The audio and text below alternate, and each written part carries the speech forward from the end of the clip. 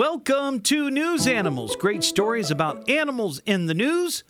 I'm Todd Hollst, your host. Also in the studio with me, Luna, my Maltipoo. Luna, short for lunatic, by the way. Say hello. News Animals is brought to you by the Sunday Edge on 1290 and 95.7 WHIO. You can hear the Sunday Edge with me, Todd, live from 6 to 8 p.m. nearly every Sunday evening. It's live local talk about fun and interesting topics and stories. Agenda-free radio for your Sunday night. 6 to 8 here on 1290 and 95.7 WHIO. Now, on to our story. U.S. animals. That's all the animals listening right now, I would bet, are now eligible to receive the Animals in War and Peace Medal of Bravery for heroic acts performed in the service of America.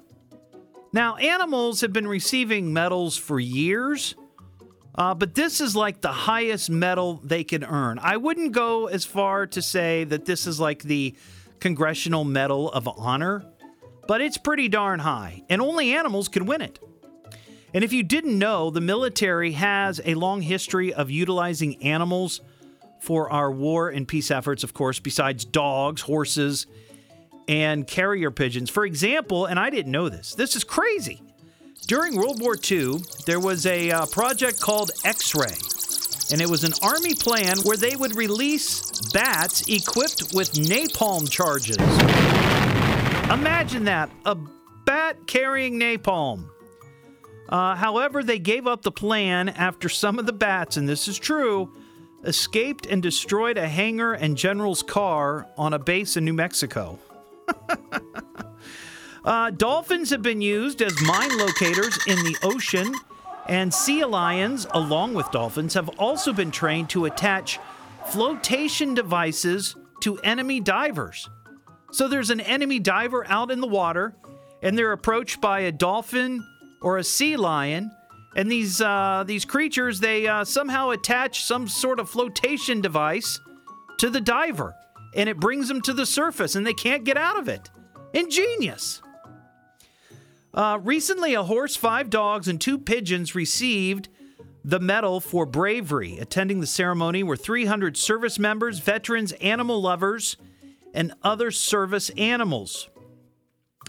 Some of the animals that were recognized: Staff Sergeant Reckless. Posthumously, a mare who served during the Korean War was honored at the ceremony. The horse, born in 1948 and died in 1968, held an official rank in the United States military and carried more than 9,000 pounds of ammunition through rugged and icy terrain during a battle in 1953. Sergeant Reckless has received more than 10 military medals. That's amazing. Another being honored at the ceremony was G.I. Joe. No, not that G.I. Joe with the kung fu grip, but rather a carrier pigeon who carried and delivered vital messages to Allied troops during World War II. G.I. Joe carried a message in record time. Get this, and I didn't know they could fly this fast, flying 20 miles in 20 minutes. The message saved more than 100 servicemen who were being bombarded by friendly fire. Now, G.I. Joe, of course, died several years later after the war, though pigeons can live for a long time, I understand, but he died. And at the ceremony on Capitol Hill, he was there. His stuffed body was there in a plexiglass box. There you go. Another pigeon honored that day was Cher Ami, I guess is how you pronounce it, A-M-I. Cher, we'll just call her Cher, was shot down during World War I by German gunners. In fact, after being shot down, Cher, with one leg barely attached, resumed flight and delivered a life-saving message. 3 dogs were also honored posthumously, the 3 having served in separate wars, including Vietnam, Afghanistan, and World War II. My favorite story of those 3 was a dog named Chips, who also received the Silver Star in 1943 and was nominated for the Distinguished Service Cross and Purple Heart for injuries that he received in Italy. 2 living dogs were there to have their medals presented. One who served with the Marine Special Operations Command, and another, a former stray named Buka, who became an arson detector for the New York Fire Department. That's pretty incredible.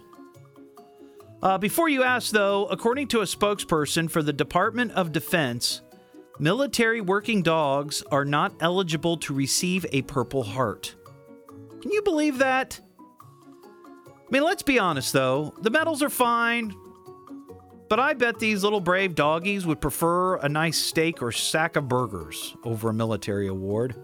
Just my feeling. Luna, wouldn't you prefer a pound of hamburger over a medal? Yeah, that's what I thought. At the end of each episode, I ask Luna how she rates our news animal story. So, Luna, on a scale of 1 to 5, how many yummy doggy treats do you give this story? All right, thank you, Luna. And here's a side note. Luna can't have treats. She's got a bad tummy, so she doesn't get treats. So it's kind of cruel that I make her judge how many doggy treats.